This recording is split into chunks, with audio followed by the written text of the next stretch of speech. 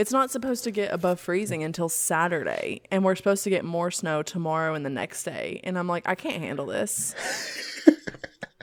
I like literally looked up a liquor store and like looked to see if it was walking distance, and it wasn't. Nicole, I can see Nicole fucking. I walked 2 miles uphill both ways to go to the liquor store in the snowstorm of 2021. To get Snoop Dogg's wine. That's so funny that you bring that up. I went to a French wine class this past weekend, and That's the most bougie thing I've ever heard, by the way. yes, and it's like it's an authentic French restaurant, so he's very French and he's very bougie, like the man leading this class. And he was talking about like when you're going to like pick a wine, he's like, now don't get wrapped up in, you know, the ones with like the pretty labels, like that Snoop Dogg one. And I'm just like sitting over there like, I've definitely. And you're like, I'm like, I have like the Snoop Dogg cork like sitting on my table as like a trophy. oh my God, that's hilarious. I'm just like, he does not want to hear me speak.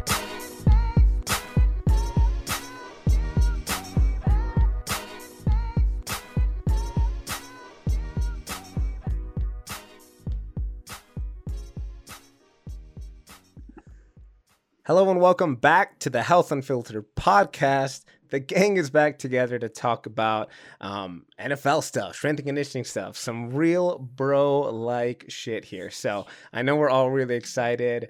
I'm really excited to have Evan on, who we've known for a couple years now, crazy Jersey boy who we're going to introduce here in a bit. So like I said, Evan is a Jersey boy who somehow landed in Mississippi as a strength and conditioning graduate assistant. And he now lives in the desert, and he works for the NFL Arizona Cardinals as a sports science coordinator. Welcome, Evan, and we are so glad to have you on here. What's up? Thanks, guys. Yeah, a long time we were planning this, but finally we got it in. Nothing much. We're enjoying our cocktails. So much enthusiasm. We had to wait for you to get cool enough. What's yeah. What? So she said we had to wait for you to get cool enough. Like, all right, now we can bring him in.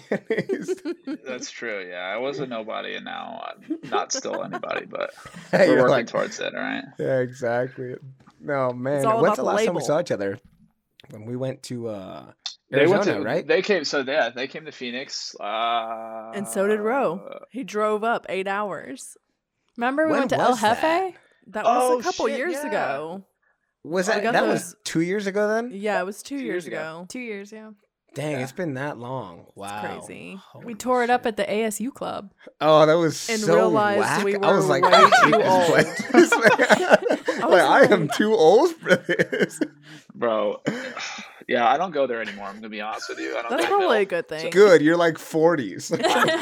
I'm 30 now, which is fucking insane. Yeah. Basically, when But- you turn 30, Ro says you're 40. Just yeah, so you I know it. And as soon as I'm 30, I'm like, we're young and thriving. Yeah, I'm gonna be so honest with you. young. 30 has been great. I haven't had a single problem with being 30. You've years been 30 for like I 3 still can minutes. like 2 weeks. No. Oh, sweet. Happy late birthday. Yeah. See, He's like, it's, we are 30, 40, a and lot has thriving. a lot That's good has great. happened since I've turned 30. I mean, that's all I can say. A lot good. What has good happened, things? I so- want to know. What Yeah, good things? we need to know. I don't now. know, just random stuff. I you don't like, just good know. things. Well, Well, all right. We'll Well, take that was a that. good list. I got offered a second contract on my birthday. That's That's awesome. awesome. A little bit Nice. after. A little bit Congrats. after. Yeah, but yeah, essentially, yeah, that was cool. Me and my girlfriend are looking at maybe buying a house. Not sure yet. Ooh. But that's in the works. I do That's like super Phoenix. exciting. Yeah, that's good. I don't know. It's just been like, I don't know. This off season, for whatever reason, has been a little bit more like, I don't know. I've just been able to enjoy this off season a little bit more than I have in the past, which I don't know why. Because you're but yeah, 30 now, man. You I got guess that yeah, wisdom. that's the only explanation is I'm fucking 30 years old. So that's why 30's been good. So that's what we're doing. Well, that's good to know. I can't wait. Can't wait to be 30. 28 now. So I am the baby of the group, right? Unless, Nicole, I feel like you're younger, but you're no, not. you're younger than me. by a few Somehow months. I'm the baby and I'm the most handsome, the smartest, the most talented. It's hard. That's why my back is so strong because I got to carry you guys. No, yeah. Sorry, I'm hopped up on tea, so we're gonna segue into there. What are we drinking tonight? Like I said, I'm drinking tea. I have to record a lecture right after this, so I was telling Brooke I can't just be like, so motor learning and performance, guys. Let's learn about that. So I'll have to be responsible today. But what are you guys drinking? It looks like you have some really fun cocktails. I do. I'm drinking a brown derby. Have y'all ever had it? No, that sounds like a dirty So Sanchez though. So It's Jesus. It's 1.5 ounces of bourbon, 1 ounce of fresh squeezed grapefruit. I did it by hand myself, so you know it tastes good. And then a 1/2 ounce of honey syrup that I made also myself. Look at me, like a fucking Martha Stewart with alcohol. Wow. She's like a That sounds pure delicious. relax garden. before you go to jail. That does sound really good. Nicole, what do you got? Did you get bourbon? No. Nicole is trapped in her house for at least 6 days because Tennessee doesn't know how to act, and we just have like 6 inches of ice everywhere. So I good. pulled out my second to last bottle of wine. So I will probably be walking to that liquor store by tomorrow. And I'm gonna need you to FaceTime me when you arrive at this liquor store. So after my trek, I'll yes, FaceTime I you. need to make sure listen, she if there's survived, yeah. anything there that I could get for a I have solid to price. save my battery in case something happens to me on the way back. Anyways, but I have a French red. Oh, French red. French red. What about you, Evan? That also sounds okay. pretty Well, since I'm a big bourbon guy. I like bourbon. So good. So do I. for this one, I decided to pour my first of a little Buffalo Trace. So I did about 3 or so ounces of Buffalo Trace. And this one I did put an ice cube in it just because it's, I've already had it 1,000 times. So I put 1 ice cube in this Buffalo Trace and I'm drinking it essentially. Now it's gone. So So a little bit, classy. what's the word I'm looking for? A little bit diluted, slightly diluted. But usually I'll drink this neat. So yeah, this is what I'm going with right now. It's Buffalo Trace. Good stuff. I showed Brian your picture you sent of your collection. He was highly impressed. We I guess Really? can't find a lot of the stuff that you have. Do you guys have private liquor stores or state run? So you're private. So a lot of them are private, but funny enough, so the Stag Junior, the one that's like kind of right in the front there, it's a really hard one to find. And then like in the secondary market, it's like $300, I don't know, $250, $300. I got it for $50, and it's like kind of slightly embarrassing, but we got like this information that Fry's grocery store out here was going to have like 51 bottles available at select Fry's stores. So my coworker was like, dude, we gotta go, like we gotta get it. And I was like, fuck it, yeah, let's go do it. And so we literally left, and they started selling at noon, right? And so we left work like right when we were done at Friday, at like 11:15. We got to the Fry store and we stood in line. We were the 22nd and 23rd people in line, and that was at 11:30. By noon, the fucking line was wrapped around the store, legitimately wrapped around the store, waiting for this bottle. So Wow. the Stag, yeah, I got that. Kind of like I'm never gonna find that again, probably. The E.H. Taylor I can find pretty often out here. It's like $49 a bottle, which isn't terrible. The Eagle Rare, I have a We liquor love store that. out here. But Does we he? don't get that. Yeah, we can't find it a lot. And they like will only get usually 10 bottles at a time, and they like hide it behind the register, and like you just have to be there at the right time. So here's what's gonna happen. Some I'm going black to market get shit. you a bottle of Eagle Rare, and I will ship it to you, or to Brian at that point. Nice. So I'll ship you a bottle of it. It's fairly easy to find. It's kind of overpriced, like where we are. It's like 55, which isn't like cheap, but yeah, it's fairly available, I'd say. And then what are the other ones that I have? Woodford Reserve Double Oaked is a very easy one. Like that one, it's everywhere, but I think it's got good taste, good flavor. It's only like $38 a bottle if you want to get that. But yeah. Now I just feel bad that I'm drinking tea. I'm like, oh, bourbon. I mean, you should do drunk lectures, Ro. Yeah. Yeah. Your students would love you. Yeah, they would, but then the professors would be like, what is your deal? I'm like, I don't know. Yeah, I don't know. The point of bourbon isn't to get like completely trashed. Like you can have like an ounce, yeah. and I mean, it's like saying like I smoke cigars to like get high. And you're like, what? What are you talking about? Hey, by the way, guys, Arizona, it is weed is legal out here. Pretty crazy, huh? Is that a new thing? Nice, Evan. Yeah. Like, everybody smokes weed. It doesn't matter where they are. Arizona. It is legal recreationally now. You can walk into a dispensary and you could just, if that's your thing, you could have at it. So that's pretty cool. It's also crazy. It's great. We can virtual cheers to that. And I was telling Nicole and Brooke that we got an email from our podcast hosting service or whatever saying that, not to brag, but we are 150 in the fitness category on Apple Podcasts. So thank you to all our listeners to making us probably last on the top list, but at least we're know last. What the number is? What's it out of? Yeah. 150 out of 150. Yeah, we'll take it. Okay, the fact that they emailed us is great. So, Ro, what do I need to Google? Like, how many fitness podcasts are out there? Yeah, I guess I have no idea, but thanks for showing up and listening, and continuing to download. But so definitely cheers to that. We do have a question of the week. This one comes from Bethany Jane. She says, and this was in her writing, Mom, so please don't yell at me for She's swearing. very sassy. She says, she says, why the fuck do I wake up so damn hungry, and how can I not feel like I want to eat my arm off the second I wake up? Wow, preach, because that's me every day. I'm so damn hungry. Yeah, I mean, when she sent me this question, I was like, I mean, I'm pretty hungry in the morning when I wake up, and definitely like want breakfast right away. So I don't think it's abnormal, but if you're wanting to eat your arm off, maybe there's a few things we can do.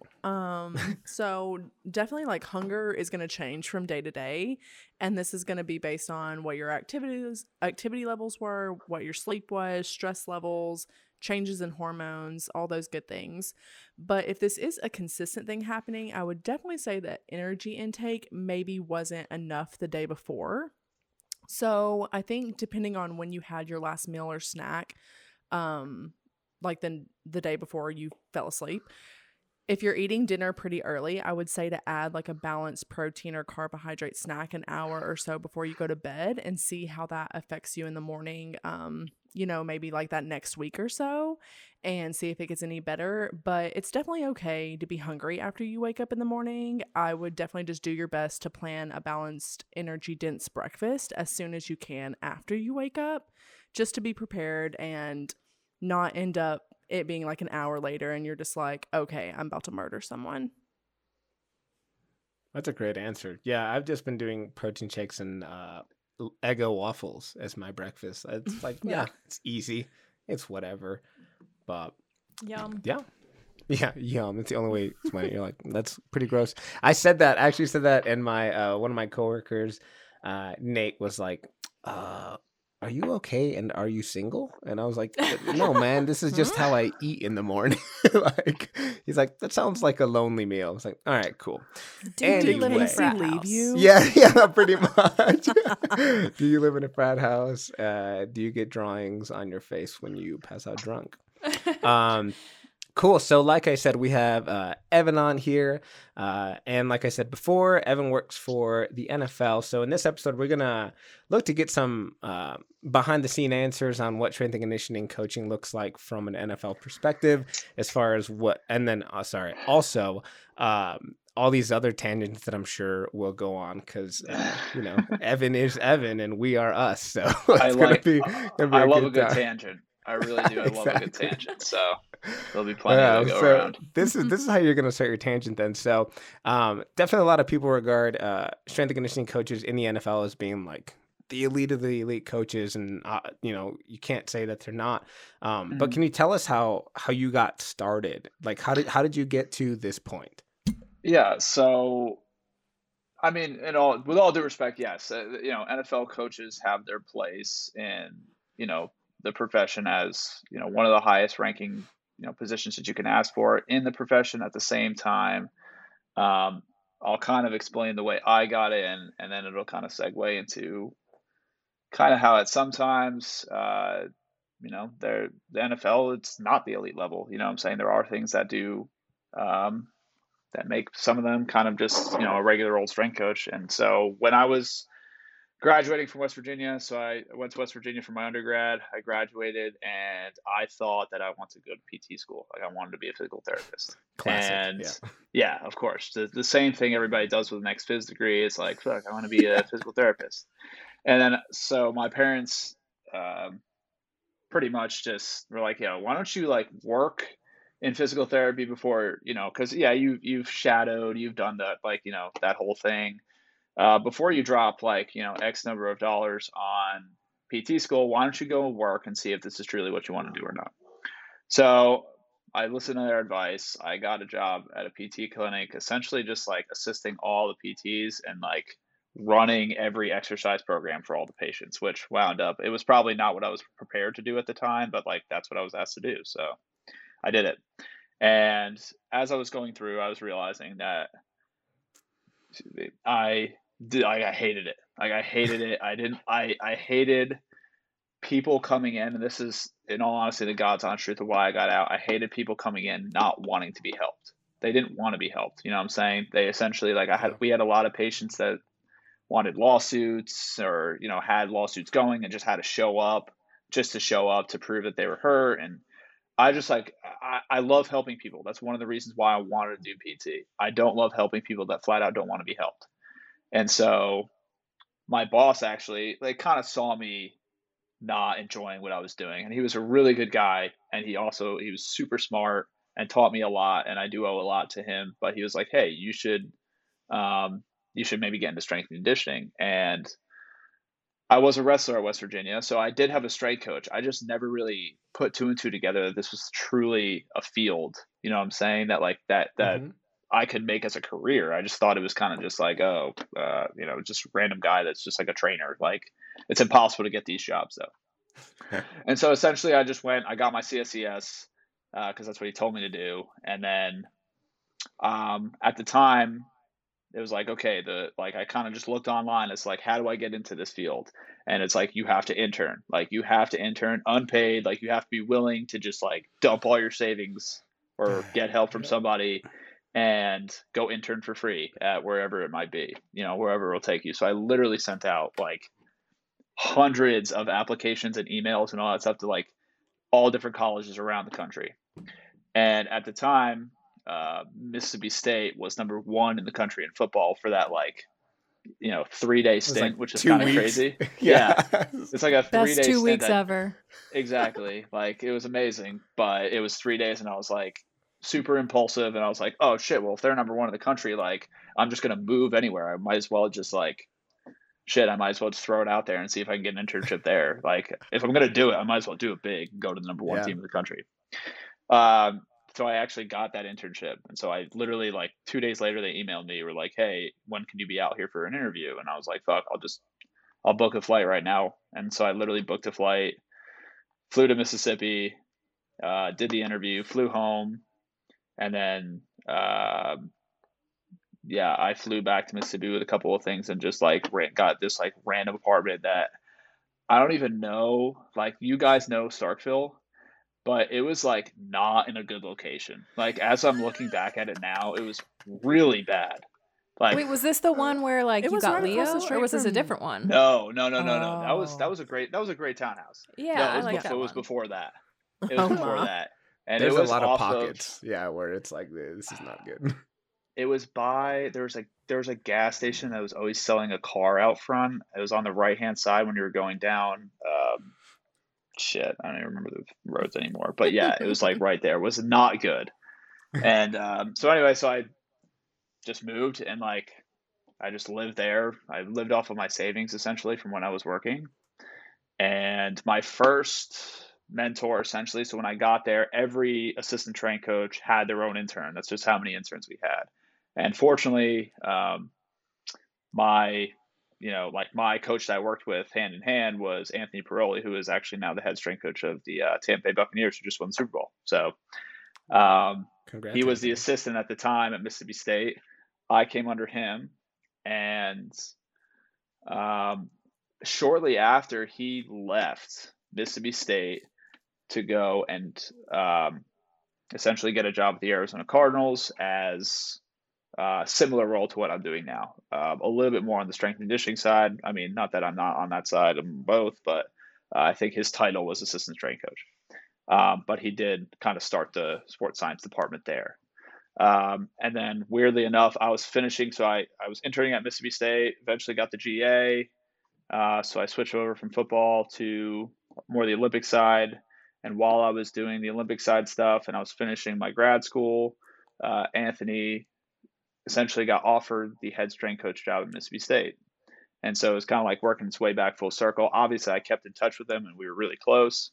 And so when he came back, I helped him. Like I volunteered to essentially just help him set up the weight room, like understand who's who in the administration in terms of the athletic department, just kind of how to navigate, how to get things done essentially. And so after, like a week of him being there as the head strength coach, he was like, listen, I want you here. So I can essentially hire you here for a position as like an assistant strength coach, or I can get you an interview with the Arizona Cardinals. And then, but that's going to be on you. So I was like, get me the fuck out of Starkville, like immediately. And he says it like kind of lovingly. It was a good experience. No, I know. No, listen, it really was a great time. But in all honesty, y'all were leaving. Like you were leaving. Yeah, anyway. we all left. Exactly. So it was like everything was starting to dwindle down. Taylor was leaving. Just everything was kind of falling into place as to where like, it's time to leave. There's always a time to leave Starkville, and it was then. So I took the interview. Go ahead. No, you love what? You love what, Nicole? What? I always think about this of how all the people that I met in Starkville, Mississippi weren't Southerners. Like y'all were all Northerners, like so sassy. And I'm like, how did these people end up here? Because I mean, I'm in Tennessee. It's just like 5 hours away. It kind of makes sense. I'm country enough. No, 30 minutes outside New York City, and I lived in West Virginia for 4 years, and then Mississippi for another 4. I still think Roe is the most unlikely for me. I mean, Chicago, to be fair, they said, "Do you want to train college cheerleaders?" And I said, "Yeah." Why would I say no to that? So, I mean, when you found out where it was, you weren't the slightest bit like, "Wait, what?" I mean, yeah, but like as I got to run what little, like I had total control over it. I was like, this seems like a really cool experience. I was also trying to run away from home for a myriad of reasons. So, well, I'm so glad you all ended up there.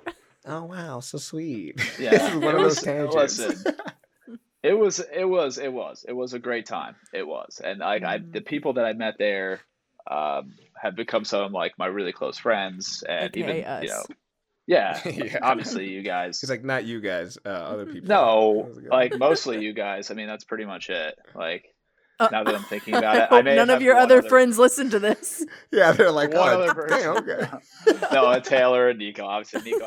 Yeah, you better give some shout outs right now, buddy. Taylor, Quinn. I mean, shit. AT. Hey, we're 150 on the charts. People are gonna hear this. Yeah, man, 150. Yeah, that's fine. There's plenty of people that I can go around saying, but they all know who they are. Interns at Mississippi State. Word up, fucking. We know the struggle of what it was to live intern life and GA life. So they definitely know it. But so all in all, like that's essentially I got an interview with the Cardinals, and I kind of just ran with it from there. The sports science side of it was still fairly new. We didn't have a lot in terms of technology. We're starting to progress to a little bit more, but yeah, so it was kind of it really did start out as a fairly entry level position. And so it was up to me to essentially take it to where it's at now and just kind of run it. And my boss has done obviously a really good job of just letting me kind of take it and put my own twist to it. He obviously oversees everything that I do and likes to see what I do, but at the same time, he trusts me to essentially put my take on how sports science should be run at the NFL level. And now that I'm there, it's my 4th year. Dang, already been 4 years. That's right. Yeah, this is my 4th year. It's my 4th season. So it's been good, and everything's kind of rolled from there. But yeah, in all honesty, I chalk it completely up to just kind of connections, right? Like being in the right place in the right time. Anthony Paroli was only there for a couple of months, and essentially I just made an impact on him, like not try to toot my own horn, but I made a good enough impact on him and stayed in contact with him enough to, eventually gain respect from him to then essentially give me an interview with an NFL team, thinking that I was ready. So, yeah. And that kind of segues into, yes, NFL strength coaches, it is the highest level. But at the same time, just like any other profession, it really is about the connections you make. And it could be anywhere, you know what I mean? It really could. Like, I met this kid who just got a job at another NFL team who back in like 2017, 16 at a CSCCA conference, like essentially one time. And that one time, like I essentially helped him out and just, gave him some cues on how to interview for the NFL job. So like, even just that stuff is just, you never know who you're going to meet. You never know who you're going to impress, and you don't know what kind of power they have to get you the job that you truly want, so. Yeah, make connections, people. That shit works. Yeah, it does. Sure. It is. The NFL is a how do I want to put this? Boys club? I mean, no, not necessarily that, but yeah, like I guess all the connotations that come with it. Yeah. Yeah, it's a brotherhood of people that understand the rigors of in season, because again, like, everybody looks at the NFL job as like, wow, that's so amazing. Like you must, like that's the best job in the world. I'd love to have it. And while I am ultra thankful and I love my job, right? I do. I love my job. Like every job has its downfalls, right? Like essentially in season, you're for the whole month of August till your season is over, you're working 7 days a week. Like there are no off days. There are 0. Like I can't take vacation the way that everybody else takes vacation. I can't just like request to have vacation off. Like there are some drawbacks to everything. And so like, it's not all glitz and glamour. Yes, working with the players, developing relationships with those guys, getting them to the places they want to be, seeing what it's like, the translation to on the field, like all that is why I do this. But again, like people do need to understand that there are also things that, make it just like a normal job. Accountants are the same way. I know a couple of accountants now, especially during, tax season right now, it's like, they're working 7 days a week and it's a lot of hard work. And so I feel for those people. And I do understand that like, hey, yeah, like, could we go to this wedding in October? Like my sister's getting married. It's like, can't go have like the Rams on a Sunday. Like can't do it. Yeah. So it does get, it's hard at times, but it's part of the drawbacks. You know what I'm saying? It's part of the job and that's what you sign up for. So, but I do love it. Work. And yeah, it's work. That's it. It's work. It still is work. Like your first day on the sidelines on Sundays it's like unbelievable. You're like, this is so ridiculous. Like how I'm standing on the sidelines of an NFL game. And then, as time goes on, it's like anything else, right? You just get used to it. And it's like, it's like, oh my God, like, this is this superstar right here. It's like, like, what do I have? What do I say to him? Like, they're all humans. They're all humans. They're all people. They're, for the most part, 21 to, 35 for the most part. So they like the same things you do. They like the same things I do. Like we're essentially coworkers at that point. And so, I just think it's a great job. It is. But again, you just have to take it for what it is. And there is obviously some, there's always a negative to everything. And so not to be pessimistic about anything, but yeah. That's not pessimistic. That's just being real, right? I know we had our buddy Ethan on a couple weeks back who pretty much did the same thing. He's like, I fucking love baseball and I love my job, but I'm working, 14, 16 hour days every day. Just comes with it. But So yeah, Ethan explained to us what he did for his work. So Evan, you've obviously talked about, kind of how there's two sides to your job, the strength and conditioning and science and stuff like that. But, what is it that like you do, right? What's a traditional day on the job look like for you? So in season, off season, we'll kind of go through just a quick overview of both. So in season, that obviously is within the weeks 1 through 17 and previous through training camp. But in season, a typical day is I'll even start up to I am up at essentially 4:15, 4:30 in the morning every morning. I got to feed the dogs. I got shit to do. And then I'm usually at work by 5, like the latest. So I get into work at 5. Usually we have a 6 a.m. option for guys to come and train. So again, completely optional for the guys. They kind of choose their schedule, whatever fits best for them, because a lot of these dudes are, not I'm going to say superstitious, but they have their routines that make them feel best prepared. So we offer a 6 a.m. lift group. So I usually come in, whatever needs to be set up for that day, essentially I'll set it up. I'll set up hydration testing. So it's cups and they pee in a cup. That's, how hydration testing goes. And then usually after that, I'll have just like a quick bite for breakfast. If nobody comes in or if a couple guys come in, I'll train them. Or, depending on how many come in, and then I'll have a quick breakfast. We'll have a team meeting. And then after I set up everything for practice, which is usually we run Catapult. So it's a GPS tracking. I'm sure you guys have, for some of you who have heard of it, it essentially tracks a ton of different metrics while they're out in the field, which is really useful in terms of practice design, which is, I'll get into it again later for kind of another job that I have. After that, we have practice. So after that, I'm sitting outside during practice, tracking Catapult stuff. So tracking the guys running around, seeing what kind of metrics they pull up. After we have a lift group. So right after practice, we'll normally have another lift group and then essentially meetings all the way through and we're done. So my days usually go from about 5 a.m. to 5 p.m. usually every day in season. Saturday's a little bit different. Off season's a little bit easier. Off season is essentially 8 to 12. The building's open and we have open hours and we just run our program. And so it's the off season's Monday through Friday. And it's essentially, I say 8 to 12. It's usually 7 to 3 because I train myself. So you got to throw that time in there too. Right. But yeah, that's essentially what I do on a daily basis. But overall, my job, what's asked of me to do is essentially create and push forward our sports science department. So create new tests, track. So essentially, we have a force plate, we have a NORD board, we have the Catapult tracking, we have hydration testing. There's a million different things you can do on the force plate. We do, so we're kind of old school with our Tendo units. So we still have Tendo. We're looking to get something different now.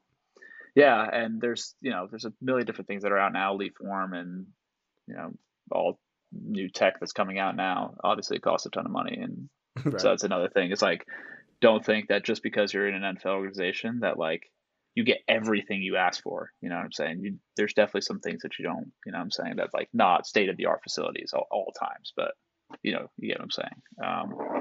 But yeah, so I essentially track all of that for every one of our players. I do my best to create profiles for every single one of our players to then essentially figure out fatigue. So fatigue management, performance metrics. So performance enhancement, hydration. So recovery modalities, all that stuff, which just kind of falls into fatigue management. But yeah, and then also a big part of my job, not only is to train players, but I have a pretty good hand in designing what goes on during practice based on previous year's data and obviously current data of what I use with the Catapult. So it's essentially using the Catapult to design what we do when we do it during practice and how much we do, which has really taken off over the last 2 years, I'd say, and gone really in depth with kind of the stuff that we use for our team. which has been great for me because it just adds another like massive role and gets me face to face with our head coach a lot of times, which is always good for, you know what I'm saying, when you're trying to kind of come up in the world of strength and conditioning, is being in front of your head coach and developing a really good relationship and doing a good job for him is something that obviously is, you know, super helpful. So the practice design stuff is where I spend a lot more of my time, I'd say now, aside from training players. And so that's what we've been really trying to fine tune, is figuring out, kind of not necessarily figuring out, but just tuning up our practice structure, our volumes of high speed, our volumes of certain metrics. I'll get into them later if you ask a question, but so that's essentially where I'm at my job. And then obviously train the players. So a big part of the NFL is essentially creating really good relationships with these guys. Because listen, these guys are tremendous people. They'll do what you ask you to do. But at the same time, they're also going to kind of do what got them there, right? So essentially, a lot of them have a lot of money. A lot of them, you know, have their own personal trainer at times, especially when you look at like a guy like Tom Brady, right? And you always see his personal trainers always right next to him when he's hoisting up Super Bowl trophies and all that. Like a lot of these guys are like that. They have personal trainers. So, you know, working hand in hand with a lot of that stuff is also a challenge, but so training the guys, developing relationships, kind of it all. It's literally kind of all entitled within the job. So that's crazy, but it's also awesome. I know we'll get into talking about some metrics and stuff later, but you know, you mentioned practicing or designing practices, and is that like, let's say they have so do you put the catapult on during the games as well? So we are not allowed. So with the NFL, we're not allowed to put it on during games. The NFL has their own tracking called Zebra. So essentially, Zebra tracks during games, and then every Monday morning. So first thing I do in the morning is I come in, I upload everything that will happen in the game, and then so Catapult has like a couple different metrics that Zebra doesn't. But all in all, it's kind of the same stuff. It's all GPS related. So Zebra is only GPS related, whereas Catapult also has accelerometer data in it. So, like for instance, I'm sure if you've listened to or if you've read any kind of research articles on loading with Catapult, you've heard the term player load, which is dubbed by Catapult, and it's strictly based off accelerometers. And so like that's one metric where people are like super like bought into the player load metric. That's like one of the biggest ones that everybody uses because it's super simple and it kind of gives you just like an overarching, like, okay, this is how much you've done in this practice. But of course that's an accelerometer metric. And so when you get it from NGS, like you don't get player load. So one of the things that me and our Catapult consultant, Jamie, who's like one of my best friends, what we did was we created an algorithm to take some of the metrics from NGS and what we got from the game and translate that into player load, just to make it kind of more accessible for coaches to see, because coaches, right, you know, they're not sports scientists, they're not strength coaches, they're football coaches, and right, so they don't necessarily want to hear, you know, everything that has to go along with, you know, every single metric. They just want an easy number of times to say like, hey, how much should we do? And so you know, player load is a pretty easy one to say, hey, this is how much we did. And then same thing for the game. So that's another one that I can easily convert. And then it makes it pretty easy for me to kind of just display for the coaches, like, hey, this is where we're going with this. And this is why I made this decision for practice, is because of, you know, this metric or something. But yeah. Okay, cool. That was like I guess the answer I was looking for is that, you know, let's say on a scale of 10 or whatever, 10 being they're super fresh. And then 1 is obviously like, you guys got your asses kicked and now everyone's dead. You know, Monday rolls around and you're like, they're to Nate as a team. So then coach gets to be like, cool, like we're gonna keep it all up and just keep what we're doing. But if you come in and you're like, they're 2, then I guess then the coach then has at least knows, right, and is like, well, maybe today we take a break, depending on the type of the season or the time of the season, then the kind of where you are in the standings as well, right? So for sure. Great. a lot goes into the practice development stuff because of like you kind of just said, right? Standing at certain times, like, what does coach want to do? What does coach need to see? And that's kind of the first thing that I do when I go into a head coach's office, is essentially like, you have to explain to him, listen, I'm here for you as a resource. 1, 2, I need to know what you need to see in a week of practice. Like, what is essential? What is a non-negotiable to what you need to see in a week of practice? Because ultimately that helps me dictate what I can and can't change, right? Over the course of, so say I do get a guy who comes in, I'm like, yo, the team's a 2 right now, right? But I say, I want you to cut out, all this teamwork right here. And then that essentially leaves us with, I don't know, 50, let's just say 20 reps. And coach, up front has said, like, bro, I need to see 25 to 30 reps. And so I know I at least have a guideline as to, okay, like, what, these are his non-negotiables.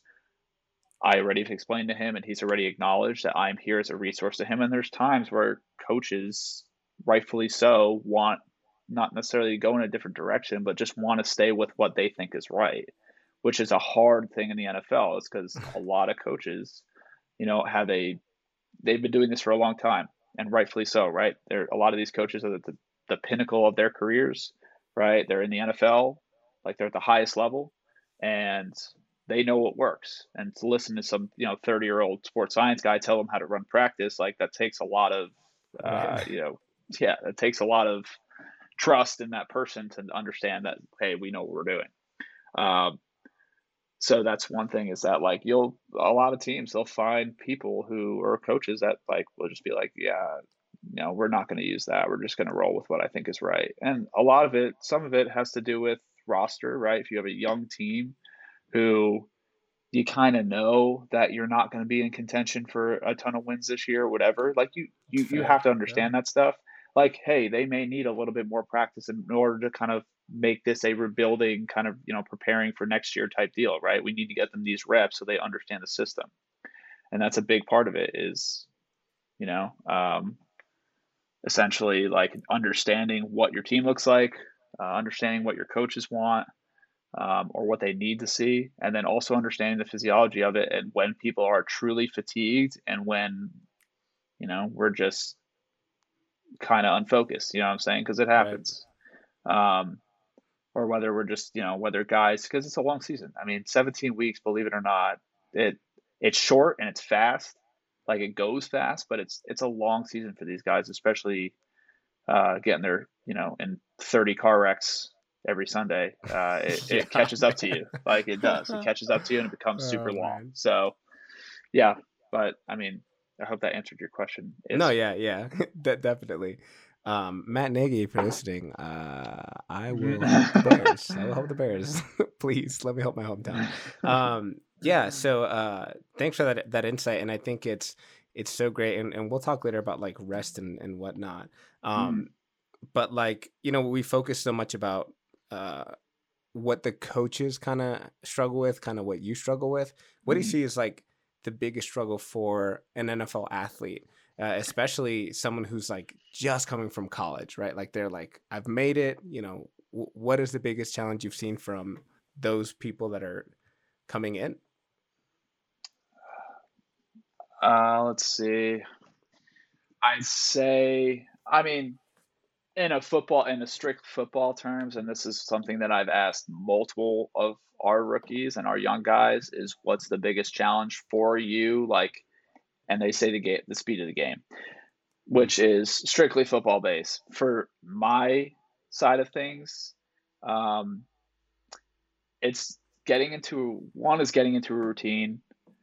2, staying focused when you're 21 years old, you're just throwing $2 million, right? Like, right.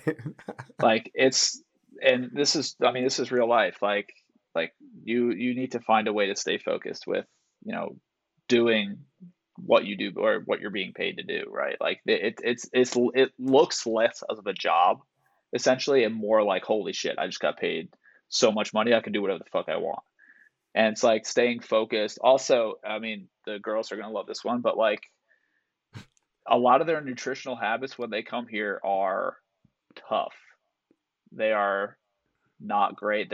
I mean, our guys are still like, shit, I need Popeyes. You know what I mean? Like, I need Popeyes like before, like the Saturday before the game, or they just need comfort food, which is, you know, it is what it is. But yeah, I remember you telling me they were up in arms when someone tried to take their fried chicken away from the dining facility. Dude, they were pissed. It's anabolic, okay? Listen, they were so upset. I'm telling you right now. Like, and truly, that's, I mean, like they don't want, like, a lot of them don't like to buy into the fact that, like, listen, I got here, right? I got here doing this. Like, why would I change what I do now, right? And that's because a struggle, not necessarily for them. Exactly. No, believe me. Like, I mean, I understand that they, you know, like, hey, this is what got me here. Why would I change it? And it's like, you understand for a second of like, okay, I understand that mindset, but at the same time, like, what got you here is it not going to keep you here. That is the flat out honest truth. Like, the NFL is a very easy league in terms of like getting rid of people. Like, they are super easy with just like, yo, you're not good enough. Boom, you're gone. You may get 2 more opportunities, and if you don't strive at those opportunities, guess what? Like, your earning days are over. And they don't care whether you're drafted. They don't care, you know, they don't care what your name is, what you did in college. Like, if you don't perform at this level, nothing matters. Like, you'll be gone tomorrow, and that's fine. I mean, of course, you know, they'll give more opportunity to guys who are drafted because of the stake that they have in them. But, like, believe me, there are first round draft picks that go one and done and are completely gone. You don't even remember their names anymore. So, like, it does happen. I think that's a challenge for the guys, is just essentially understanding like what it takes to be in this league and to stay in this league. Because the guys that stay in this league take care of their bodies, 1, like, do what's asked of them, 2, and they're just good character human beings that show up to work every day and treat this like a job and not as like a hobby, right? Like, not just something that pays them, but like, this is a job. This is what you get paid to do. And so their body is essentially their money. And so, like, whether they believe that or not, or whether they treat their bodies in the right way or not, whether it's nutrition, training, you know, recovery, whatever it is, you know, some of them take it for granted and some of them don't. So, and truly, those are the players who sometimes fizzle out, and there are players who, you know, who take it seriously and they strive and they thrive. So, yeah. Damn, it's crazy. Yeah, I remember, I think it was Brandon Marshall said that he spends like $25,000 a season just for massages. Like, just to be like, hey, I don't feel good, so I'm going to go ahead and take care of myself. Like, today I got my shoulder destroyed by Dr. Kathleen Escobar for like $90, and I was like, oh, this was so worth it. But like, that's a lot of money for me, you know? I'm like, yeah, $90. No, but to think about like, hey, this is $25,000 that I'm easily throwing down just to make sure I can continue to show up to work. Like, that's so wild to think about. Dude, I mean, the things that are available to these guys / like, I mean, they're available to all of us, but they're not, right? Like, we're not dropping, like, we don't have the cash to drop $1,000 a week on some kind of, you know what I'm saying, some kind of therapy option or whatever it is. Like the things that are available to these guys at their disposal, it makes it hard to feel bad when they don't care about recovery and about their bodies. Like, as shitty as that sounds, it's like, bro, you have so much at your fingertips that if you truly chose to not utilize any of that stuff, it's like, that's on you at that point. Like, I can't help you as much anymore. Like, and we have great staff. Like, that's the other thing, is that like, so many, like, Brandon Marshall pays $25,000 or whatever it was for, you know, a massage therapist. Like, yeah, like, most teams offer massage therapy like in-house, right? We have chiropractors, we have, you know, naturopathic doctors, we have everything. Like, we truly have everything in-house for us. And, you know, like, it's hard to, you know, you, like, that's what I was kind of saying earlier, like some of these guys just look at, you know, what's the new latest greatest kind of thing, and a lot of it has to do with Instagram, a lot of it has to do with social media for the most part, and it's like, oh, well, I got to spend all my money on that because, like, that guy obviously knows what he's doing. And it's not always the case. Like, you know, everybody hires their own really good staff, and a lot of it is very simple things that if you just change a small lifestyle habit, like you can make a massive difference. But you know, everything obviously nowadays with the Instagram world is the new latest greatest kind of thing. So Yeah, and I think Brooke and I were joking, saying like we're all accepting clients, by the way. yeah, I mean, if you... Well, it's so funny to hear that they are influenced by influencers just like the rest of the world. Like, it's kind of cool to they are really human, I guess. They are. No, they really are, and they are superhuman people, and like that's what a lot of people don't understand is that they are 21 to 35-year-old people. But you got to think, right? Like, think of 21 to 26-year-old you. And it's like, if I were to tell you, yo, like, no, thanks, I can make you, you know, I can keep you in the league for 5 years by doing this crazy, you know, like therapy or whatever it is, like, you'd probably be like, hell yeah, man, I'm in. Like, this is going to make me money somehow. Like, hell yeah, I'm in. And, you know, it's just really easy to kind of, no, I'm not going to say it's easy, but it's just, yeah, it's kind of easy. It really is to sway their minds or to trick them into thinking that something like so crazy is like actually what they need to be doing, where it's like, bro, we just need to clean up your diet a little bit. We need to get you better sleep, and we need to drink like tons more water because you're super dehydrated. Like, and then don't worry, like I'll work on getting your volumes of workload like figured out. Like, you don't even have to do that for yourself. Like, I will do that for you. And so like, literally all they have to do is take care of themselves, and everything else is taken care of for them. And so like, that's how I look at it. And so they really do. They have to meet us halfway. There has to be a point where the players meet us halfway, because all in all, like, it comes down to us, right? Like, if they get injured, the first person they look at is not them, right? It's us. So like, or what could we have done better? But there are times, like there are, you know, 12 hours of the day or 13 hours of the day where we don't know what they're doing. We don't see them. So, you know, there kind of has to be a happy marriage of like, yo, you got to do what you're doing. Like, you got to take care of yourself off the field, make these small little changes, whether it's, you know, in just little things.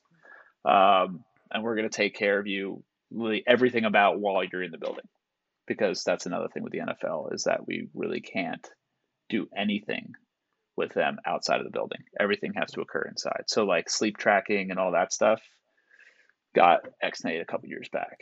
So that's and it's hard because you want to do like you know, in the sports science role, like it's, in my opinion, it's a major contributor in terms of recovery. And so, you know, it's tough to not be able to do that, but at the same time, you know, there's other ways to do it, wellness questionnaires, but again, like, you know, well, that's another tangent we'll get into later maybe, but yeah. I think it's so great that you mentioned that. Obviously NFL players are genetic freaks. They are the most, you know, some of the most powerful athletes on the planet, and they have gotten there through a whole mixture of talent, genetics, working hard, like all this stuff. But at the end of the day, they are human, and so many things can be fixed by like, hey, just clean up your diet. Hey, just don't work too hard. Hey, sleep a little more. Like, it's not that difficult. You know, it's just not sexy to say that though. Oh, I know, but it's so wild that like exactly you can get someone that's so high level and be like, hey, like, I'm gonna ask you to do 3 things. I'm not gonna tell you to like totally change your diet, or just these 3 things. And you know, they're still being influenced by people that are like, you got to do a 20-day detox, and you got to do this and this. You need these pills, and it's like, I know that from working with some of the professional UFC fighters over at the Performance Ranch, like they're good, they're great people, man. They work so hard, and I love talking to them. But so much of it is just like, hey, why do you keep getting like a 2 out of 5 on the sleep? Like, I just been training a lot. Like, all right, sleep, man. Yeah, like, that's all you. We have to figure something out for that. Like, we're not going anywhere. We're literally just like ripping tires if we're just gonna be like not sleeping but training this hard. Yeah, like, you train 12 hours a day, man. What do you think? What do you think you can do? Dude, you know, just start telling people sleep is anabolic, and then they'll listen. They'll be like, I don't. What's the matter? What does that mean? I'm like, damn it, exactly. Our players be like, and what? Yeah, no. Yeah. Like, you just don't stop with the big words. But it really is. It truly is crazy how easy it is to influence these guys. Like kind of what you were saying, like they're obviously not stupid people at all, right? They're extremely intelligent people. A lot of them are, but like some of the craziest shit I've heard walking around the facility, like I'll go, like really fortunate to have like, breakfast, like a whole, set up in our cafeteria where it's like you get omelet stations and waffles and whatever the hell you want. Like it's just crazy. You have fruit and everything, right? They have everything at your disposal. And so one of our players, I walk up and every single morning, which is, I just have a routine. My thing is I like over easy eggs, right? So I just get 3 or 4 over easy eggs every single morning with a little bit of toast and some fruit, and I'm good to go. And one of the players walks up to me and was like, hey, he's like, how many eggs do you have? I'm like, 4. He's like, eggs give you cancer. I was like, like, listen, cool, bro. How do you know took that? too many hits in the head. Yeah, I'm like, dude, they do not. And like for real, like a lot of these guys, they're serious though. They're not joking. Yeah, they're not like, no, just... like, no, but like he was like, no, I'm serious. Like it really does. Like look at the research. I'm like, dude, believe me, I have. And you're like, that's my job. Yeah, like I promise you. Like you read one research study that told you that eggs gave one person cancer. And it's one like, rat got cancer. Yeah, fuck it, I'm out. Like I can't eat them anymore. But I'm telling you, like, and there was a big trend with vegan, like becoming vegan as a player. Big trend. Game changers. That freaking yes, movie I'm serious. No, it really was game changers. It was, and like a lot of our players. And this is the crazy thing. I had a player come to me and say like, "Hey, I think I'm gonna stop eating meat." This is fucking week 13 in season. This dude's going to change his diet to stop eating meat in week 13 of the season. And you're like, no, please. Like, do not make that change right now. Not that I'd want him to make that change at any point, but like, bro, like I said, you're getting into 30 car accidents a day. Like, what makes you think that the recovery aspect of any sort of lean protein wouldn't help you, like in terms of any kind of recovery aspect? And he was like, "No, do you want to eat 40 pounds of soybeans, bro, a day?" And he was so like, he's like, "This is what I want to do, and this is I'm just going to do it." I said, "Listen, bud," and I'm not going to say his name, but I was like, "Listen, why? Like, give me concrete reason as to why you think this is a good idea." He's like, "I don't have one. This is what I want to do."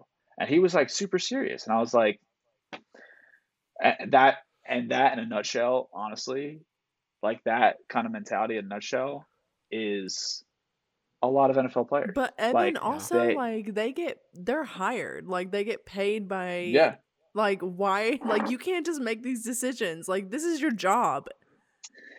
And again, like we can say all we want to say. You're right. We can say all we want to say, but here's the thing, right? I mean, they're their own entity. Like, right? Mm-hmm. It honestly, like I don't know if I could be saying this or not, but like the NFL is truly a players run league. Does that make any sense? Yeah. Like the players have it goes owners and players. Like everybody else falls in between. You know what I'm saying? Or everybody else falls under that. But like it's essentially owners and players have fought for years for essentially autonomy to do what they want to do. Right? And like not being like, I don't even know if you want to call it being employed, but like not being like felt like an employee because they feel like they're the chess pieces in the chess game. And so like in a sense you do feel for them, right? Like you do understand where they're coming from. They're the ones putting their bodies on the line. They're the ones that are, going through all this, like essentially taking years off their life. Like I just saw that I don't know how it happened, but Vincent Jackson just died at 38 years old. Just died, yeah, 38 years old. That's insane. Junior Seau, like mental health illness in the NFL is wild. Yeah. And so like you understand at a point, or to a point, like why they feel like they want autonomy with what decisions they make, right? Because for whatever reason, a lot of guys, not necessarily they don't trust you, but that's what I was kind of saying before about that's a big part of my job is developing relationships, is because that's one of the biggest things you have to do is you have to get them to trust you. You have to have them understand that you are doing what's in their best interest. Right. Like essentially with all the data, which is kind of crazy, with all the data, so I collect, say, force plate, NordBord, a couple different metrics, whatever, catapult, all that stuff is their data. That is owned by the player. I am simply like I'm simply the middleman of it all. I collect it, I use it for, their betterment only. And other than that, like, if they come to me and say like, hey, I don't want this, like, I don't want you to track me anymore. Okay. Like, I can't do anything about it. Right. Like, I can't, like, that's part of their CBA is like, they have autonomy to decide what they want to do. And part of it was like, like what I was saying before with that athlete who wanted to just randomly switch to vegan week 13 of the season. Like, it's not really much we could do. That's just it. And again, so like you look at fads and you look at like things that all of us like talk mad like crazy shit over, right? It's like, yeah, a lot of these guys are kind of buying into it. Not buying into it, but like they're being sold on it, just like me and you would. And it's not because they're stupid people. There's a lot of smart people that buy into the same thing also, but right. Like, it's just somebody has sold them well enough to say like, hey, this is what's going to better you. And so lo and behold, like, he wound up not switching because I was like kind of throwing a tantrum. And so he's like, okay, I'll wait. And then eventually, because I was like freaking out on him, like, we cannot make this change right now. Not saying, listen, I'm not trying to tell him what he needs to do with his life, although I kind of am. But right. What I think in your is best, exactly what I think was in your best interest for performance, and that's changing midway through the season what your intake is in terms of lean protein sources. I would not do. Well, I think about it like, sorry to cut you off. Nicole makes a great point where she's like, why don't you just like tell them, right? This is for the better of your job. But like, how many of us in our everyday jobs that we've had before, like, we'll show up to work with just a cup of coffee and we're like, oh fuck, I should not have done that, and then consistently do that. So imagine like your boss being like, hey man, if you're not eating, we're gonna fire you. And it's like, what? Like, how? What does that even mean? So I understand, and I also think it's so great that the players do have that kind of autonomy, because I know it's a give and take, but like at the end of the day, they're the ones that are deciding for themselves. And you're right, they're the ones putting their lives, like, they're sacrificing their lives for our enjoyment, and literally, that's what it is. They should have a lot of control. I definitely think that agency is important, but it's also just like, it's so crazy that their job is to perform, and they do have access to some of the best of the best, like healthcare professionals when it comes to registered dietitians or strength and conditioning coaches. And you still like, just like see something on the internet and you're just like, oh yeah, I'm gonna do it. Like, why don't you just consult with the professionals?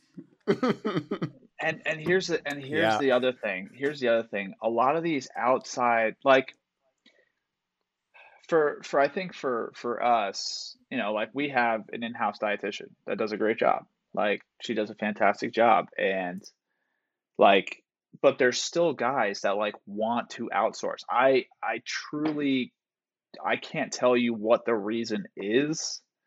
You know what I mean? Like, I don't, like, I truly don't know. Outsource in terms of a dietitian who knows like their specific sport and needs, or they just like outsource Dr. Oz? That's kind of it. Like, it's just like some outsource to this person who's like, yo, this guy told me she's fucking awesome. Like, I should go to her. And it's like, like, this could be so great, because honestly, like, I have exactly what you do at practice. Like, our dietitian sits with me during practice and understands like what you're doing at practice and the fuel you need post, pre, whatever it is. Like, we have all of this like continuity within our staff. We have all this like cohesiveness. Like, how are you not understanding that? Like, you outsourcing whatever it is on your, especially with nutrition, like, you outsourcing that stuff is like, they don't know what we do. You know what I'm saying? They truly don't understand what you go through on a day-to-day basis. They're treating you as a regular, just a normal citizen of the earth, like, which is fine. But at the same token, like, you have to understand like the demands of what the sport asks you to do. And like, we literally have the answers to the test right here. And these people, I'm not sending that information to those people. Like, right. Definitely not doing that because, again, I don't even have the power to do that. But I'm not sending that information unless it was requested by the player to the whoever it is to be outsourced to. But a lot of times they don't care, which to me, that's what kind of boggles my mind. It's like they don't even want to know what they're doing. They're just prescribing him, whether it's their meal plans or whatever, they're training sometimes.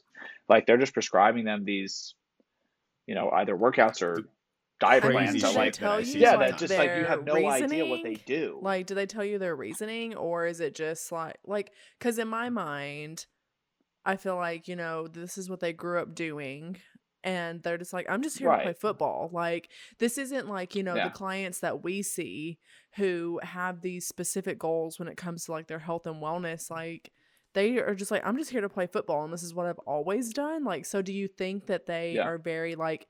Do you think they're invested in the nutrition or even like the strength and conditioning portion? Because they've always been able to do football. Do they really do you think they connect the dots that those things matter? It's funny you asked that. So today I trained one of our big guys, who's an amazing human being. I'm not going to say his name, but he's one of our big guys. And he told me flat out today, he's like, hey, like, this, like, I'm not a weight room guy. Like, I don't love the weight room. He does have a dietitian outside of the building who works hand in hand, which is one of the few times, but this dietitian works hand in hand with our dietitian and at least lets her know, like communicates with her and lets her know like what they're doing and what he's doing. And at least keeps her informed, which I think is better than the latter of not doing anything at all. But like he told me today, like, listen, I'm not a weight room guy. You know this. I was like, yeah, but you do a good job in here. Like you truly do. And you do a really good job in here. You work hard. Like, are you a 400-pound bencher? Of course not. But that's okay. Like, I'm not asking you to be a professional weightlifter. I'm asking you to be a professional football player. I'm asking you to get better at these very general skills, right? Slightly better at these very general skills. And hopefully this translates to the field. And he's like, that's the only reason why I do it. And so I think people have to understand that, like, these people, like, not these people, I shouldn't say that way, but like NFL players, like, they are football. They are professional football players. They love to play football. Everything else is like, they could probably live without if it didn't mean that it would shorten their career, right? Or if it meant that they're shortening their career, then they'll do it. But like, if it didn't translate exactly to them playing better football, then like they don't want to do it. Like, and that's even some things like challenges you kind of mentioned before, but like challenges for me personally is like getting them to understand the value in what I do, right? And the things that I track, because a lot of them don't. Like a lot of them are like, bro, how is this making me better at football? And then you go through the ladder trying to explain to them, like in some odd way, how this translates to them being better at football. And by like the second word, they're already like, yeah, I'll just like do it. But with a lot of the sports science tests, this, bro, like with a lot of tests, you need max effort. Like I need you to try. Like I need you to give me good data, because if I don't get it, then it's a waste of my time. Yeah. So yeah, I mean, even something like a vertical jump, right? We had some fighters. I was like, I want you to jump as high as you can, like really just as high. So he's like he hits like something like 20 inches, which is pretty standard for a lot of fighters, which is hilarious. 20 inches on like flight time. Like, no, like just on like a normal like just jump mat, right? Because obviously like I don't have a lot of this is not $1 billion corporation either, right? No, But like something like not a lot when you think of like NBA players that have like 30, 40, whatever. But so he hits that, and I was like, it's pretty good, whatever. And somebody comes in and beats his, and then like next thing I know, he's like, oh, I'll try now. Hits like a 24, and I'm like, no, that's what I needed you to do in the first place, man. Like, I need you to do that every time I ask, otherwise I don't know if what we're doing is working. So I totally understand that. It's kind of funny you say that, and sometimes,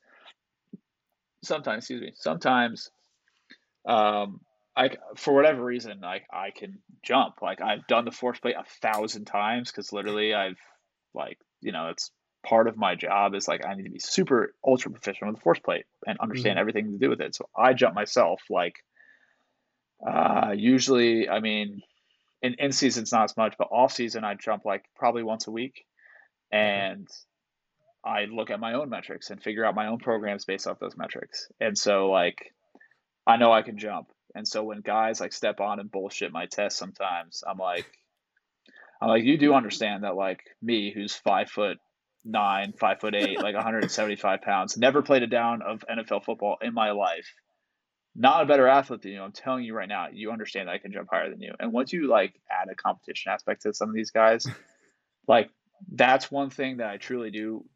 I will say about football, about NFL guys, they are fucking competitive, ultra competitive. So if you add a competitive aspect into things, yeah, they'll go. 1 minute. But yeah, these guys are ultra competitive, and so a lot of the tests, like if you add some kind of competitive aspect to them, they'll like all of a sudden, like you just said, right? All of a sudden, it'll be like, so for ours, like just say 21 inches on a like hands on hips counter movement jump is high for a lot of these guys, like 21 inches, and that's just with flight time. Like believe it or not, like it's not a vertical jump test. It's not like, you know, like, oh, NFL players can vert 40 inches. It's like, yeah, some can, but what we're not looking at that like with our plate.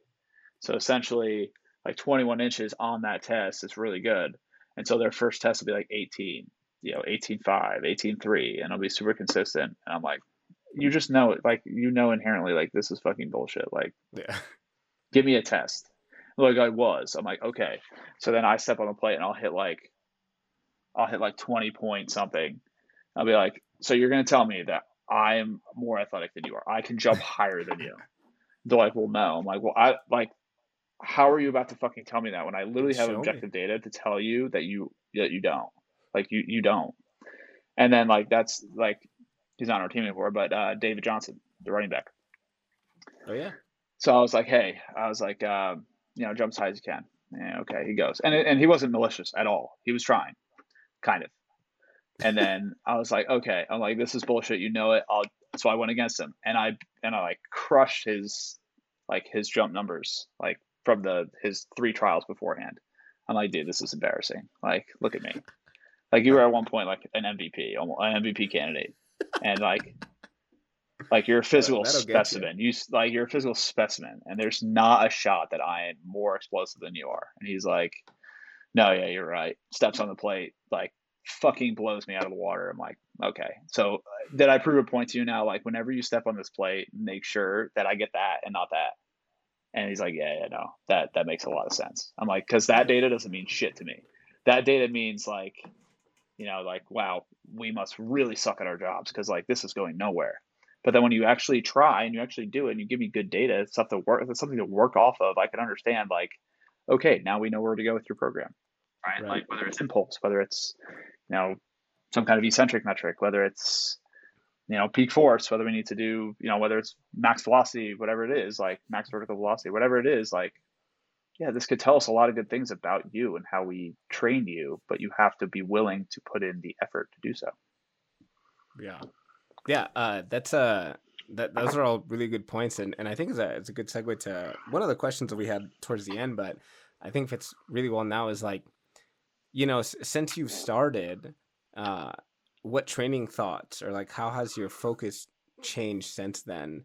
And then like, you know, because we've talked about how they are normal people, but we just talked about how they're freak specimens as well.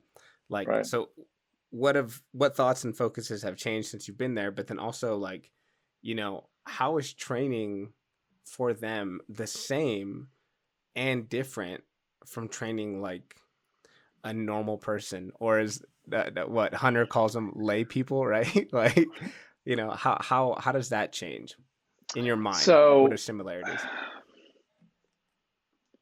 I think it kind of falls back into what I kind of said before about like first of all, we don't get like, so our roster is at 90 players in July and then gets cut down. Eventually you get 53 players, active roster plus 10 or 12, whatever it was, practice squad players. The rules have changed last year because of COVID, but right. So realistically, like in the off season, when you can make a ton of difference for a lot of these guys, Like it just depends team to team, but you'll get anywhere from 15 to 20. I don't know what other teams get, but like we get like between 15, 20, 25 guys. Like it's only half your roster that you're actually impacting, right, in the off season. And so when it comes down to when they are forced to report, right, that's not involuntary anymore. They are forced to report, and then we get them, you know what I'm saying? We see them for the first time. It's like, how much change could we, or how much training could we truly do in terms of like, we don't know first of all, we don't know what they've done for the last 5 months. Right. We don't know what they've done. We know where they need to be. We don't know where they're at. So we have to run a myriad tests to figure out where they're at in terms of conditioning, what they've been doing, strength wise or anything like that. But when we truly get our hands on guys, that it's really, in my opinion, a minimalist approach, right? It's like, okay, how can we support what they do on the field without taking too much away from their ability to perform on the field? Does that make sense? Yeah, absolutely. So it really is a minimalist approach. Now, like if you want like reps and sets and percentages and stuff like that, like, it's fairly low. I would say it's really just it's football is always the first thing on their mind. Yeah, it's always the first thing in our minds of like, we need to just support practice, right? And practice truly does fill in a lot of the gaps that we miss in training. So a lot of our stuff is very, very basic. The volume is fairly low, and in all honesty, the percentages stay very low as well. Yes, I love it. Like, I love the answer. And in all honesty, like I've talked to another NFL strength coach who, and also we've had players come from that team, and they're like, oh yeah, we hit 90, 95% week 14 to try to get a hormonal response. I'm like, brother, oh no, brother, do you understand that there is no more hormonal response on week 14? Like, okay, we are trending down, right, straight down when week 1 happens, and we're just playing every Sunday, right? We're getting hit with a car every Sunday. Like, us lifting 90% week 14 is not going to drive any hormonal response, flat out. Like, that's so crazy to think that that's what your thought process is, like, for what you prescribe. And in all honesty, like, I'm not saying any one way is right or wrong, my opinion personally, but I just feel like that's definitely wrong. Stay minimal, stay basic, and that's literally what we do in season. We in all honesty, we have 2 lifts a week, 1 upper and 1 lower. The rest of it is all based on practice. The rest of it is all volumes of practice, whenever. I mean, they get plyometric activity in practice, right? Yes. They run, they punch, they engage. They get like, max effort doesn't necessarily need to be like weight room max effort, right? I need to move 100% or whatever. Like, they go through max effort work every Sunday, every single Sunday. Like, I don't need any more of that. I mean, a sprinkle of velocity here or there throughout the week, but like, I don't need to see a ton more max effort, especially not in the weight room. Yeah. And that's kind of how we look at training, especially in season, is like lower percentages between, we hit 80%, I'd say every 30 days, and it's like one time we're out of it, done. Everything else is under 80%. And the volume is just like, hey, it's very low. It's within, I mean, we use Pro Up Chart. We do use that. And essentially it's low assistance work. I mean, we'll hit maybe a couple sets on the bench. We'll hit a couple sets on, and by the way, we are not married to one movement. Like, we don't force all of our players to squat. We don't force all of our players to. Everyone's got a deadlift, man. That's how it works. Well, all of our guys, a lot of our guys trap our deadlift. A lot of our guys trap our deadlift. I mean, I think most S&C coaches will tell you that trap bar is way better than just a straight bar.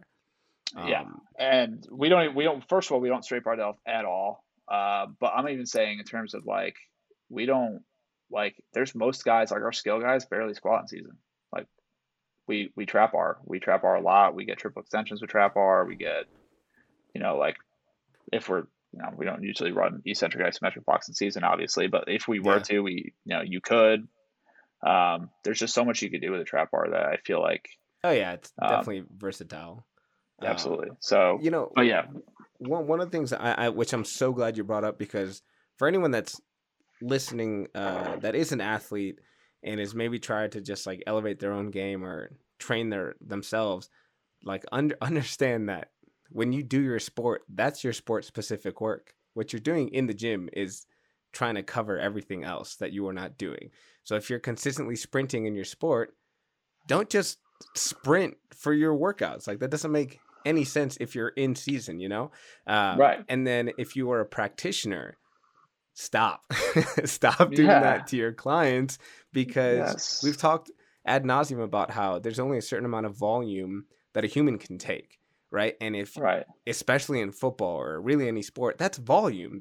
Those are hits that are being taken. There's recovery that has to happen. And if you're just loading up a lot of weight and a lot of volume to these people who are already very strong, so their volume is going to be inherently much higher, like you're just going to crush them. So, you know, we talked, I think it was last week or 2 weeks ago with Hunter about how, you know, I had a friend who was trying to get her glucose or insulin sensitivity up, you know, which is like one of those things where you are missing the forest for the trees. Like, that hormonal response at the 14 week, whatever. Like, what is that going to do? You know, like your testosterone is going to go up a little bit while you work out. Cool. and I'm telling you, I truly would find it extremely hard to believe. Like, we've done some adrenal stuff throughout the season, and I find it very hard to believe that introducing a set of 2 at 90% or a set of 1 at 90% is truly going to drive a hormonal response. After you've literally played 70 plays of NFL football. Yeah, you were high stress all the time. Listen, like, and that's the thing. It's like, these guys are so human. It's like, this is their job. And it's unlike college where, right, like you have class and all that stuff to worry about. Like, you just have football to worry about. But like, that's what everyone thinks. Like, oh, well, you just have football. Like, we had 3 guys this year who had babies in season. Like, who had fucking, like, toddler, obviously, like, babies in season. Like their lives have completely changed. Talk about stress levels. Like, they're completely thrown out of whack. So like, we've even had to make adjustments for things like that. Like, life, like, yes, it is a job, but life happens and there are other stressors that have to do, right? Like, you know, you have marital problems or you have relationship problems. Like, it all goes hand in hand. Like, you know, to ask somebody just like, okay, well, like this fucking 90% squat is going to drive up that hormonal response that, you know, has been so neglected apparently, that you know, like, all your marital problems don't matter, all your fucking, you know, 70 plays of football doesn't matter, you know, all your training and all this stuff doesn't matter, but this 90% squat, I promise you, is going to make the difference in driving your hormones into the right direction. You're like, it's like what we all preach here, right? Like, you need to, like, Brooke, Nicole, and I, like, such big proponents of, like, hey, overall wellness. It's not just about nutrition and performing. Like, there's life that you have to, you know, take mental health. Mental health for these guys is an absolute necessity. Like, that's a big one that's kind of transforming. And our organization has hired a full-time psychologist that, like, at full disposal. That's awesome. At all times. Yeah. And I think that truly, like, and in all honesty, like, I'm sure you know this also, it's like, a strength coach, you're with these guys so much. And again, it's where the relationship thing comes in. Like, at times, like, you're kind of like not a therapist, but like, you're a therapist, man. You hear them out. Like, you truly hear them out. You hear all their issues. You hear all their problems. And like, part of your job is to make sure that they are as physically prepared as they possibly can for Sunday. And if something's going on mentally and you can help them, like, fuck yeah, that falls into your job category. Like, your well-being is my job. And so if your well-being is shit because you have, you know, X, Y, and Z problems that you want to get off your chest, like, fuck yeah, I'm here to listen to them. Like, as long as they trust you, of course, right? Like, that's part of the building relationship. Hey, man, I know I just started to tell me all your problems. But that's a big, I mean, that really is a big thing. I mean,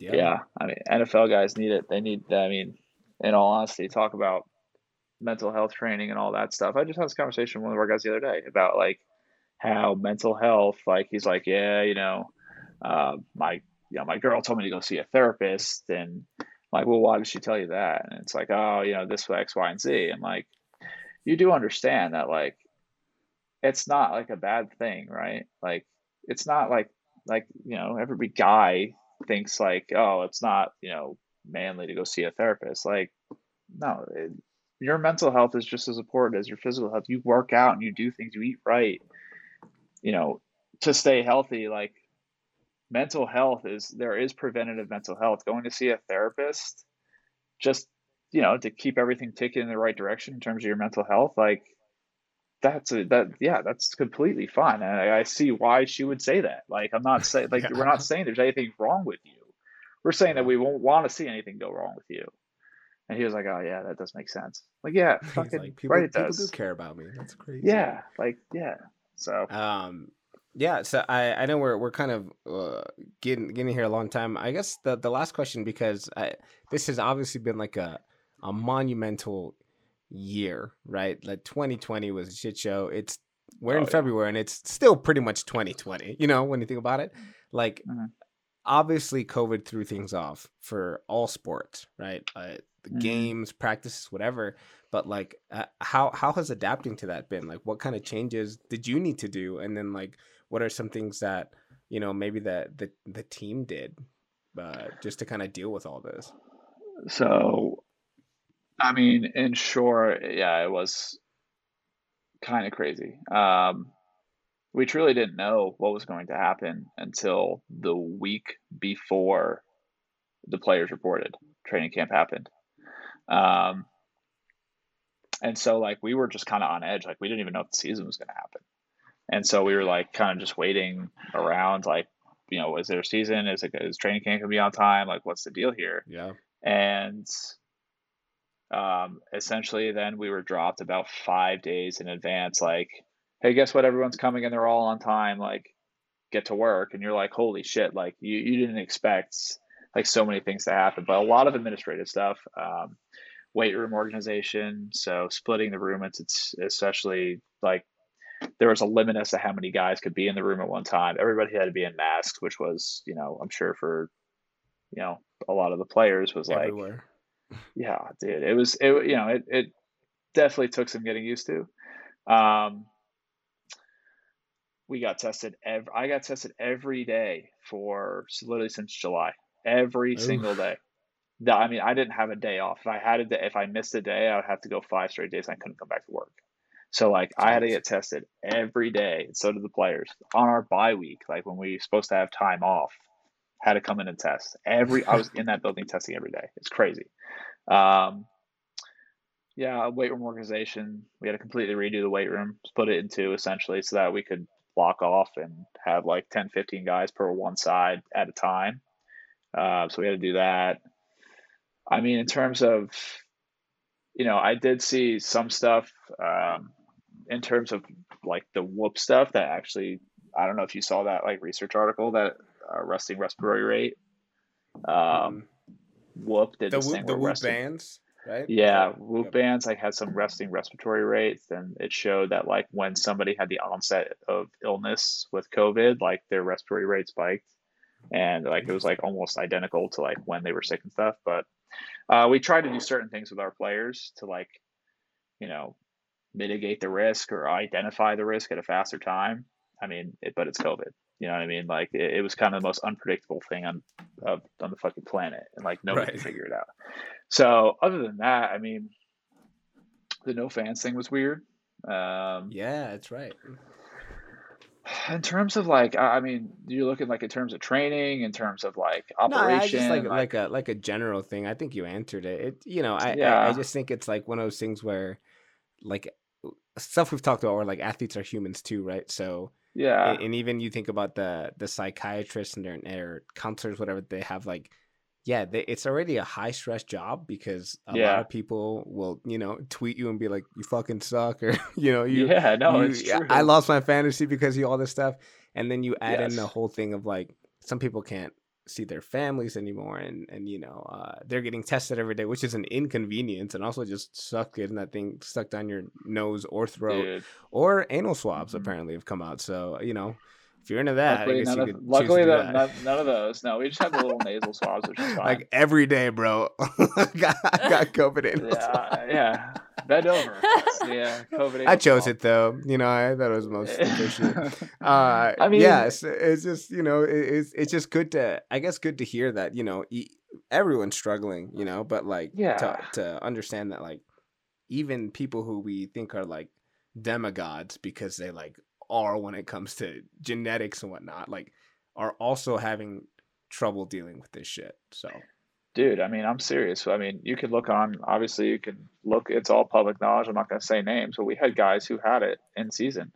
Yeah. And I mean, asking them how they were feeling is, some of them got really sick. Like some of them were like, dude, I felt like complete shit for 7 days.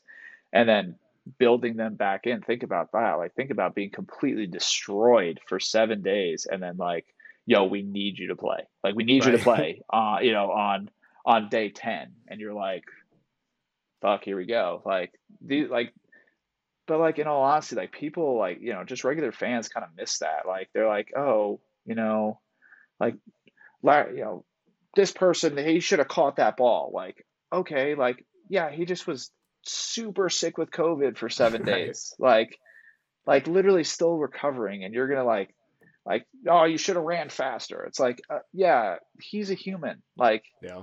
He literally just had the pandemic disease that everybody is like obviously freaking out over for a reason. Like, and he had it really bad. You're going to like shit on this dude for like, you know, not catching a ball. Like, yeah, he's lucky he's alive, nonetheless, catching footballs on Sunday, like 3 days after.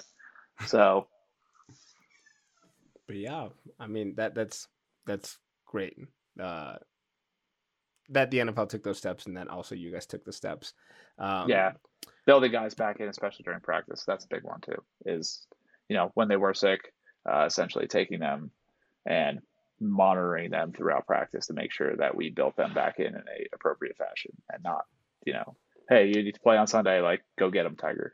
And right. You know, like, but well, Evan, the Cardinals are definitely lucky to have you, especially if you keep pushing for the science stuff. And obviously the players, if you know, like you said, you're like, hey, we got to build them back up. Definitely got to wrap this up because it's long. Nicole's asleep. You know, Brooke's half asleep. My tea somehow calling out the grandmas. And I'm also being summoned. It's actually by the pupper. Yeah, Leo, I don't know where he's at, but yeah, my girlfriend does need to work, and I am stealing her computer currently, so she is not happy. We knew it. Yeah, we knew it. Why do you not have a computer in your professional life? I do. It's just at work, so she's not happy with me right now, which means that I'm going to need to get off fairly soon. Yeah, yeah, you know. So we'll go ahead and do our outro. Evan, where can people find you if they, you know, if you are accessible? Yeah, absolutely. So I don't even really know my Instagram handle. Well, I'm on Instagram. I'm not on total social media. I don't post a lot about any. So it's just E_Lodder. That's about it. E_LODDER is my Instagram. Other than that, I don't have a lot of social media. I like to keep my things kind of close to the chest. Yeah, and especially when it comes to a lot of like my career aspect of things, especially my job, I do not post a lot about the players themselves or anything like that. It's just, you know, it's obviously a no in terms of the NFL word. But at the same token, if you do have any questions and you do have anything sports science related that you want to ask me, or strength and conditioning related, whatever it may be, you can DM me. You can, you know, y'all have my number. Obviously, you can give it to anybody who asks. But everyone's spam calling. Just make sure you just sign them up. Just make sure you just like drop something like, yo, I listened to the podcast and I'm here to ask this. And I'll be like, okay, it's cool. But other than that, yeah, DM me on Instagram, and that's how it works. Cool. We'll be sure to put that in the show notes. So last thing, I know that we're all still accepting clients. For those of you that aren't aware, I do exercise and performance sports science. Nicole is our intuitive eating, health at every size dietitian, and then Brooke is a dietitian specializing in athletic performance and weight management. So if any of those things sound like there's something you need help with, please hit us up. We'd love to help you. We do also enjoy this free resource as the podcast. But if you want to, say you're working with famous people, the top 150 on the fitness category, then you can. We out here. Yeah, but be sure to follow us on @HealthUnfilteredPod on Instagram. Keep the awesome questions coming. We love the questions of the week. We are still storing stuff up for Q&As. Continue to rate us, share us, follow us, leave reviews and stuff. I love reading them. It does help boost us in those rankings. And now I'm ultra competitive, and I want to get to like at least 100. Right? Please keep doing that. We really appreciate it. Thank you for listening. This is a really great one, and I'm really excited to hear what kind of conversations and DMs we get regarding it. So with that, Brooke will lead us out. Cue that music. There we go. Peace out, y'all. Later, guys.